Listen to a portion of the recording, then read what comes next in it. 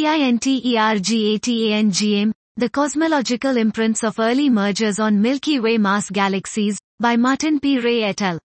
We present a new suite of cosmological zoom-in hydrodynamical, approximately equals 20% simulations of Milky Way mass galaxies to study how a varying mass ratio for a Gaia sausage Enceladus, GSE, progenitor impacts the Z equals 0 chemodynamics of halo stars.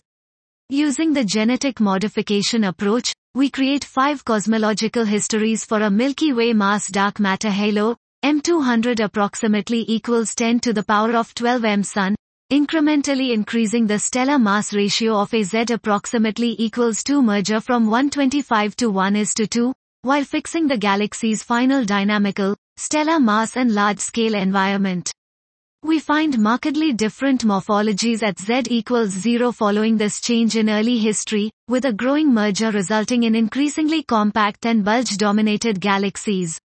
Despite this structural diversity, all galaxies show a radially biased population of inner halo stars like the Milky Way's GSE which, surprisingly, has a similar magnitude, age, Phi, H, and alpha, Phi, distribution whether the Z approximately equals 2 merger is more minor or major.